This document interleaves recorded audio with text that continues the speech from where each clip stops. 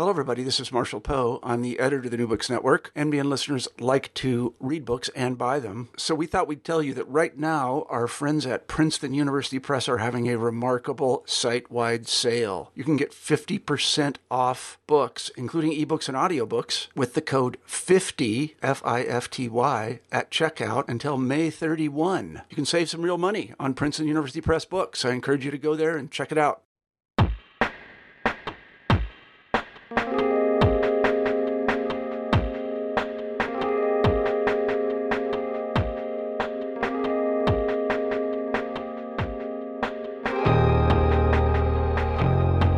Hi, this is Mikey McGovern, and you're listening to New Books in Science, Technology, and Society, a podcast on the New Books Network.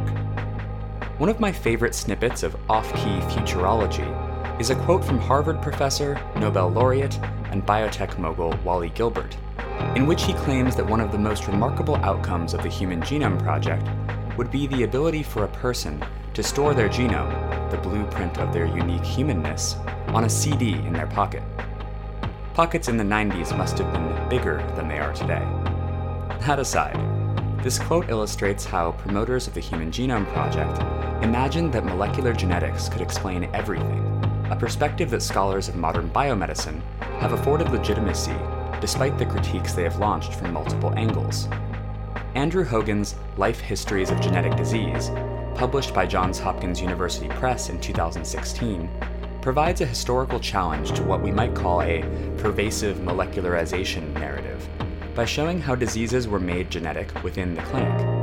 Hogan, an assistant professor of history at Creighton University, focuses on chromosomal and prenatal diagnosis, ultimately showing how clinicians came to adopt a one mutation, one disease epistemology in practice. The piecemeal infrastructure they forged was one seriously engaged with the ethical entanglements of disability and prenatal diagnosis. While molecular biologists sought institutional largesse through hubristic promises of molecular medicine, they ultimately had to work with clinical models established by early applications of human genetics to the treatment of real, rather than imagined, patients. I began by asking Hogan how his background equipped him to take up the topic. Yeah, well, actually, so I started as, I did my undergraduate degree at Cornell in molecular and cell biology. And so I have a science genetics background specifically. And for much of the time I was in college, I thought that I would probably become a laboratory geneticist. And I worked in a laboratory for a number of years and kind of decided that that wasn't quite the direction for me. And so when I graduated, my senior year, I took a number of STS-like classes at Cornell with people like Michael Lynch and Stephen Hilgartner, who really sort of opened my mind to social science perspectives on genetics and biology. And after a year off in which I was a high school chemistry teacher, I decided to sort of pursue STS and ultimately the history of science and medicine at the University of Pennsylvania, where I did my PhD in the history and sociology of science. And initially I was interested in sort of ethical aspects of emerging genetic technologies. I've always had a somewhat contemporary focus, and that's sort of the STS element of my work. But Penn is a very much history-oriented program, and so I became increasingly sort of historically oriented and really fell in love with the history of science and medicine during my first few years there. And over time sort of came to a PhD project that was oriented around the history of various genetic conditions. And, you know, I kind of got into picking particular disorders based on the exposure that I had at the University of Pennsylvania, which is a wonderful potential research site, right? And so basically I would be able to go across the street and attend genetics grand rounds once a week. I'd be able to interview and get to know various geneticists in obstetrics and in pediatrics and in various fields, genetic counseling, medical genetics, internal medicine. And over time, I sort of identified a number of genetic conditions through which I wanted to explore how did these conditions over time get delineated and get made genetic in a sense. And what I discovered over time was that, in effect, if you trace the history back of these conditions, the life history, as I call it in the book, you sort of see this slow development of the identification of various patterns, pulling together various physical features that ultimately get associated with a particular genetic location. And so that was the focus of my dissertation project. And from there, I went on over the next 3 years or so to develop it into a book, which I added some new chapters, but which largely follow the same case studies as the dissertation. The book provides a subtle challenge to both the current dogma of the field of molecular genetics and even the existing historiography of genetics. So I asked Hogan to unpack how he understands the stakes of this contribution. What does it mean to think about genetic life histories? Yeah, I think a central part of what I discovered over time is that geneticists often want to believe that, or they'll often sort of create this story where they'll say, well, things are getting more complicated. We're beginning to really understand that things are more complex and they're multidimensional, and yet so many of their working models are still this one-to-one hypothesis. So many of the conditions that they look back to is oriented around this idea that first we need to locate it in the genome, and then we can understand the more extreme complexities. And my next project looks a little bit more at the history of clinical psychology, and I'm even starting to see this model sort of coming up in the clinical psychology and developmental disabilities fields during the 1980s and 1990s. But at the same time, I think it's worth keeping in mind that these life histories of genetic diseases, I call them, are complicated in various ways, right?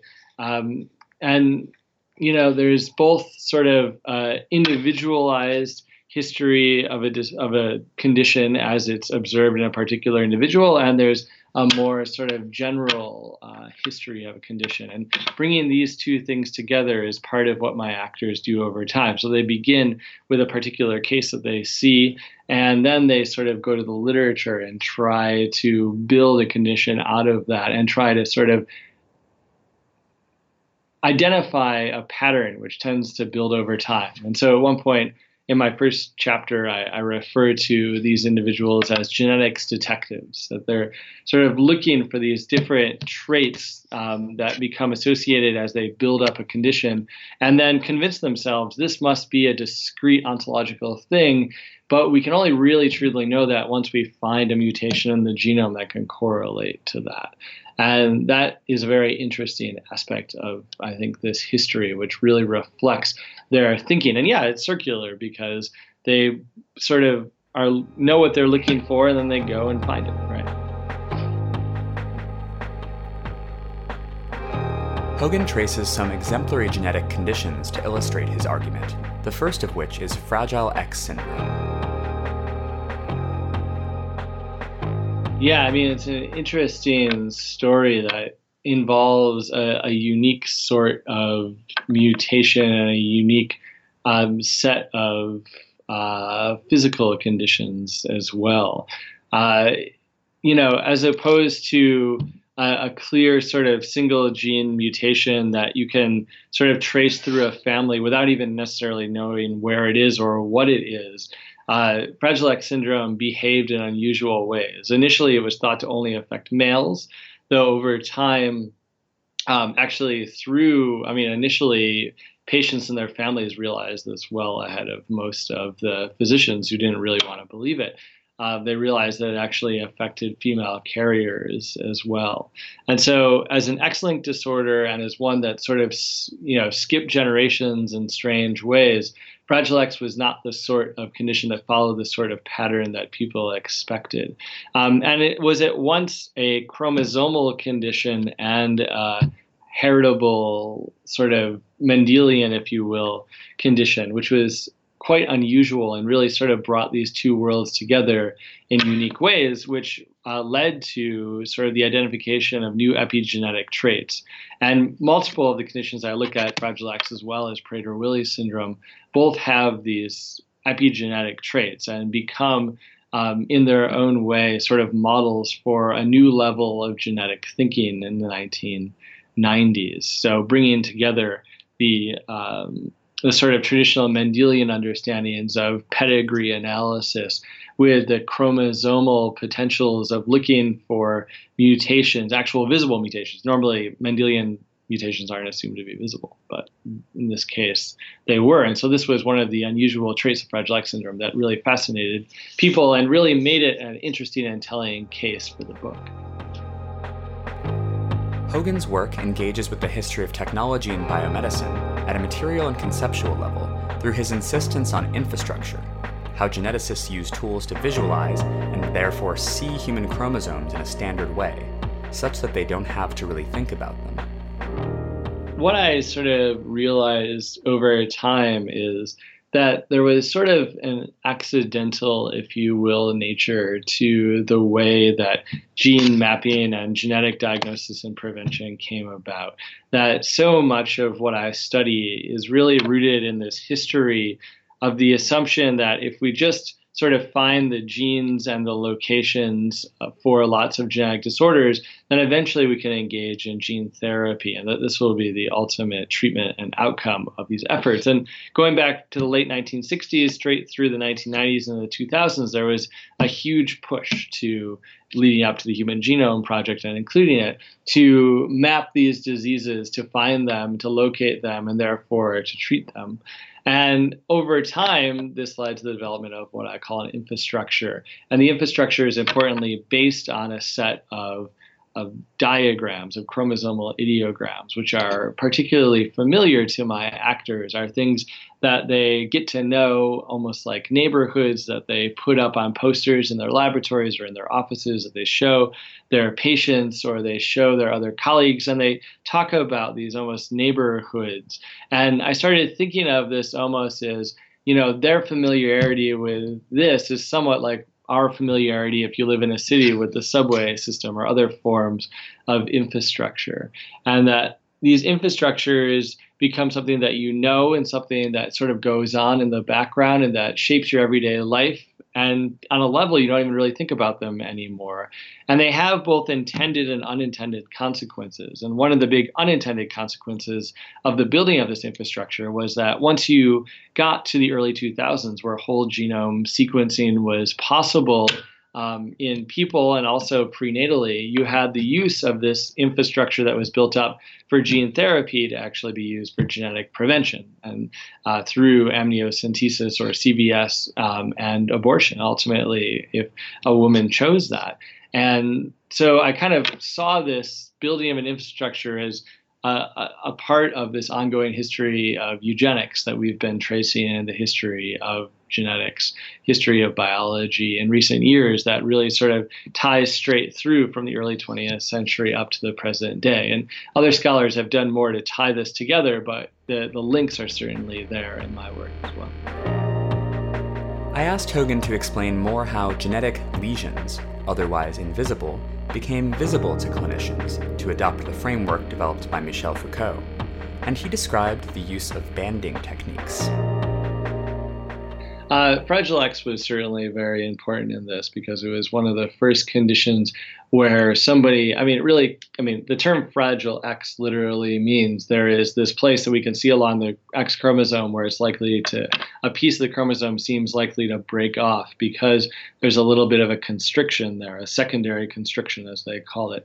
And so the visibility that was relevant to Fragile X syndrome, kind of like Down syndrome with the presence of an extra chromosome, gets extended to all of these other conditions. The idea that you can actually see the genetic cause of disease under the microscope is really an important aspect of bridging the gap between sort of a gross chromosomal abnormality and a more discrete condition. And the introduction of genetic banding techniques really allowed my actors to take this to an increasingly small level, but increasingly sort of tiny microscopic level. But of course, the level of resolution was questionable throughout. And so the degree to which you could see it or not see it was certainly a matter of debate.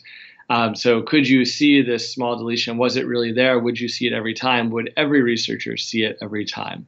But if you could agree that there really was a mutation or a deletion in a particular location, then you would have this banding pattern, which would allow you to sort of communicate that and associate with a particular infrastructure, which was increasingly being built up over this time. Another big medical idea the book engages with is the idea of a human genetic morbid anatomy developed by Victor McKusick, who serves as a fulcrum for Hogan's narrative. Well, I think the morbid anatomy concept really brought genetics. I mean, McKusick really wanted to make genetics more palatable and legible for his colleagues in medicine and internal medicine. And, genetics has been part of medicine for a long time, but in a relatively narrow band. And it was only in recent decades that physicians more broadly came to be interested in genetics and see it as something that might be important to their, something they need to know about, something important to their day-to-day profession.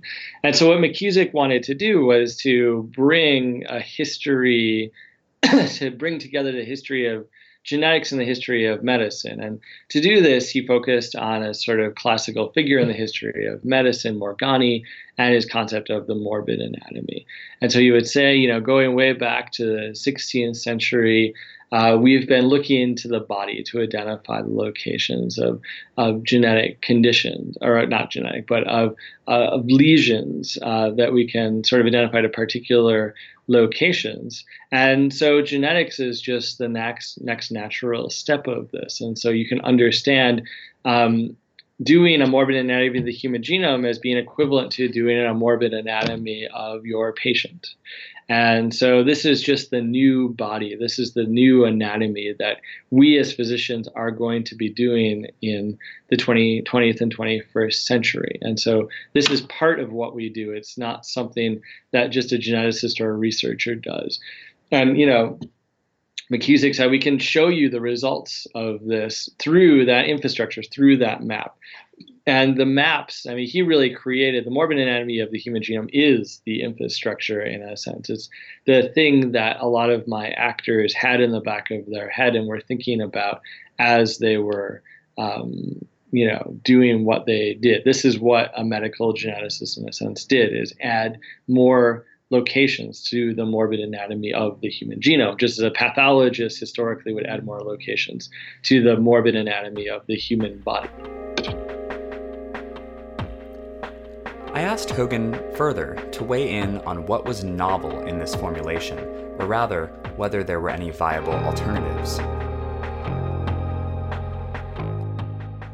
I think McKusick was definitely tying into other sort of ways of thinking in medicine and ways of thinking in genetics. And probably what he did somewhat uniquely was to bring them together in this particular package, which allowed him to sell genetic medicine to a broader group of people. And yeah, you're right. He was an institutionalist. He created or helped along and really kept going the Bar Harbor class, which was meant to teach people what medical genetics was and how do you do that. He brought people into his laboratory or into his research group to train them in medical genetics so they could go back and do medical genetics, bring it to other locations.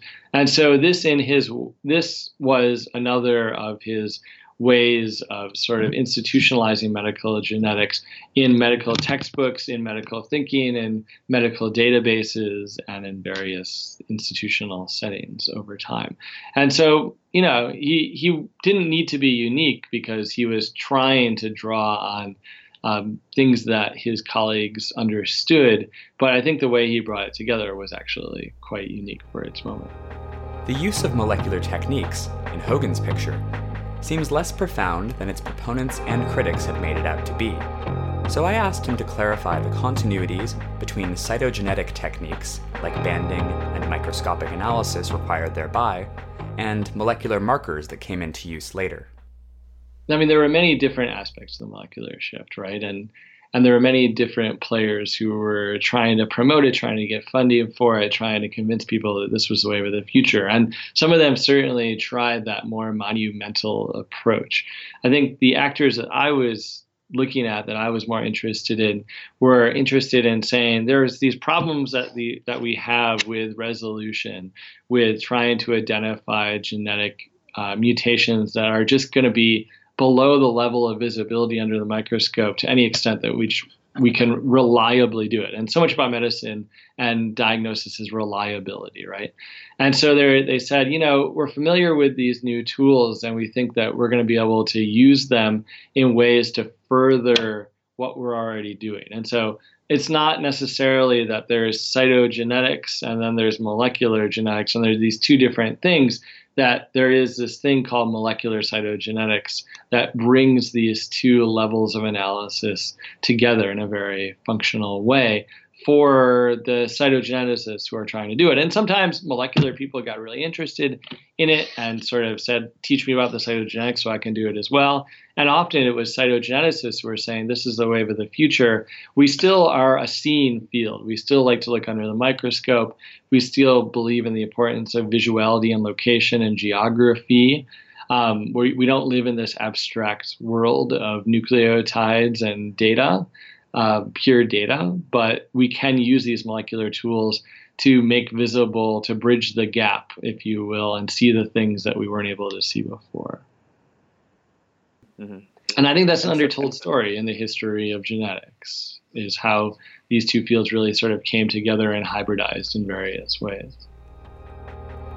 As all historians of science and STS scholars know, the walls of institutions influence how categories get defined, what gets included and excluded. Hogan shows this in his chapter on how two diseases became collapsed into one, and what this process has to say about the history of disability.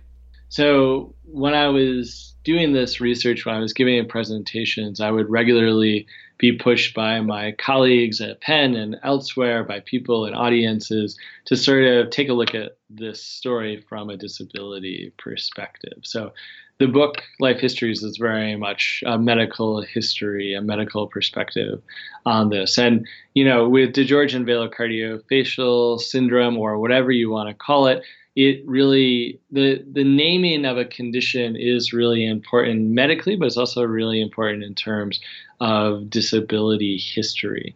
A lot of the conditions that I look at for this book and more broadly in my research have gone through various names, and those names have existed for various reasons. So Angelman syndrome, which is one condition I look at in my book, was initially called happy puppet syndrome. And when it was initially called that, it was actually a very effective name, to the extent that it helped people in other places recognize, yes, we have found this condition in a particular patient. But of course, it was very offensive and stigmatizing. And so over time, there was a push, not so much by disability advocates, but by more sort of aware pediatricians to say, we need to rethink the name of this condition. And that's also true to some extent in the history of naming along the lines of, say, naming a condition 22q11 deletion syndrome. Now, I mean, it's a very functional and specific name from the perspective of a geneticist, but from a family, it doesn't really make any sense. Like, you don't know this language. You don't know what 22q11 means. And so the need or the desire for a eponymous name like DiGeorge is very appealing for families, because it sounds legitimate. It's something that they can remember. It's something they can use.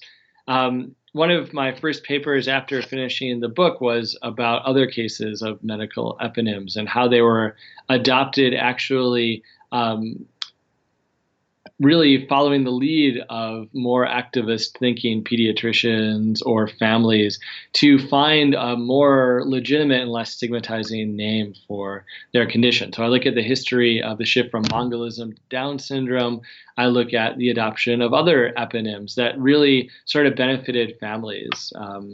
from the perspective of, wow, we can really sort of understand it and what this means and say it to other people, and they understand this as like a legitimate name for a condition that's easy to remember. And so my second book project, which I've started recently, is looking at a similar history, but from more the disability perspective. So we have a very good sort of history of how more positive, inclusive narratives of disability have entered our society in recent decades through government programs, through popular culture, et cetera.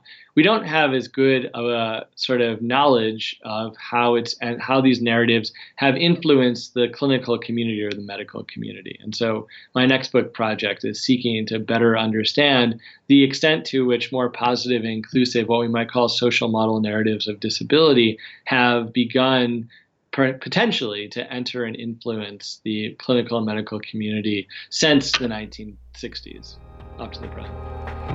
Finally, Hogan discusses the microarray, a signal diagnostic technology of modern genetics in which one can screen for a vast number of gene products related to different sets of disorders.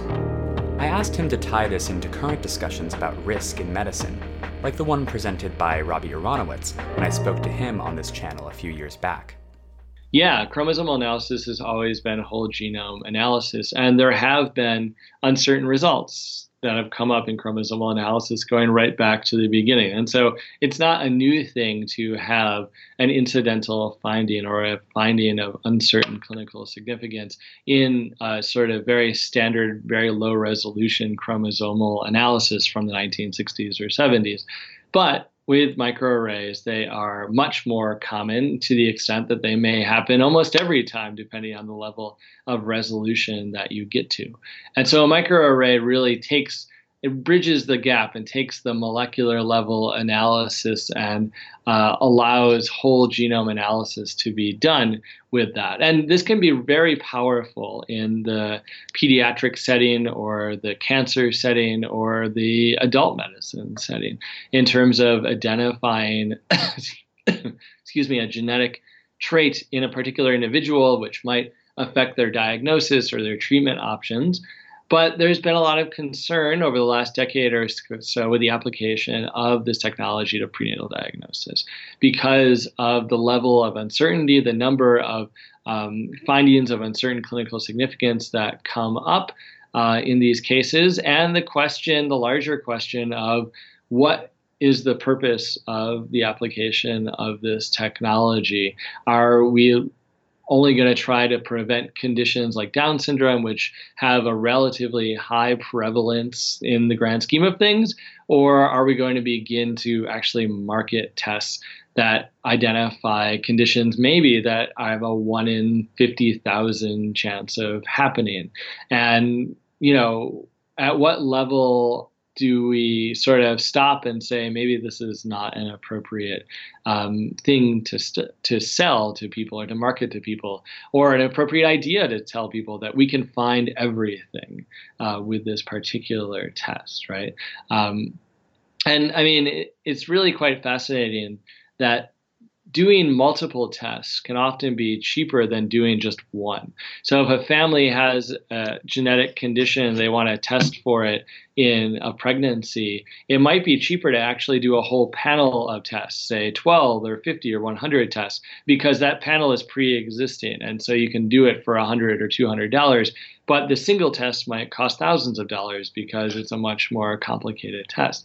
And so increasingly, we're seeing this move with microarray and other similar technologies towards testing for a lot more than many parents realize that they are. And even to the level where it becomes such a standard part of practice, not microarray, but doing some degree of prenatal genetic testing, that parents don't even realize what they're sort of getting themselves into. And there can be a series of, a cascade of interventions, if you will, that comes out of this. So while he alluded to his new project throughout, I had Hogan expand on his newer work on disability in medicine to conclude our discussion. Sure. So my next book project is called Evolving Narratives of Developmental Disabilities in Post-War Clinical Professions. And I described the focus on sort of looking at how what we might call social model, more inclusive narratives of disability have maybe entered and affected or perhaps been rejected by clinical and medical communities over the course of the late 20th century and early 21st century. The idea being to sort of expand our knowledge of the history of disability into the medical community and see if there is a real sort of cultural and theoretical gap between what we might call the social model and the medical model of disability. And while this has had a lot of value on both sides, really, it's problematic for people with disabilities in their day-to-day lives because they often find themselves torn between, should I sort of take on a purely medicalized perspective on my disability or my child's disability, or should I take on this more sort of disability studies perspective? And is there a middle ground? And so I'm interested in sort of exploring the formulation of this middle ground in various clinical fields. And so I'm looking at 3 different fields: clinical psychology, genetic counseling, and pediatrics. And my focus to this point, and I've been working on it for about a year now, has been clinical psychology, with a particular focus on various figures in the late 20th century. One of them is Wolf Wolfensberger, who is both a clinical psychologist and a disability advocate, seeking to sort of bridge that gap between these two sides, and seeing what sorts of pushback he got, how he fit into his field, how his ambitions to offer a new, more socially oriented perspective on disability affected his professional life and his career advancement and his publication status, and how he sort of fit into the professional community and how well his students did as well, right? So I received a National Science Foundation grant, a 3-year grant this past year to do that project. And I've hired a lot of undergraduate students, and I've started doing archival research in various locations, and things are moving forward.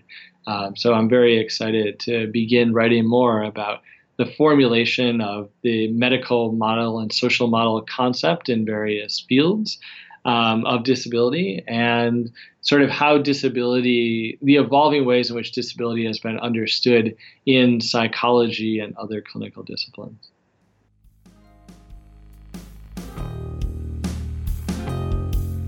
Thanks for listening. This has been New Books in Science, Technology, and Society on the New Books Network.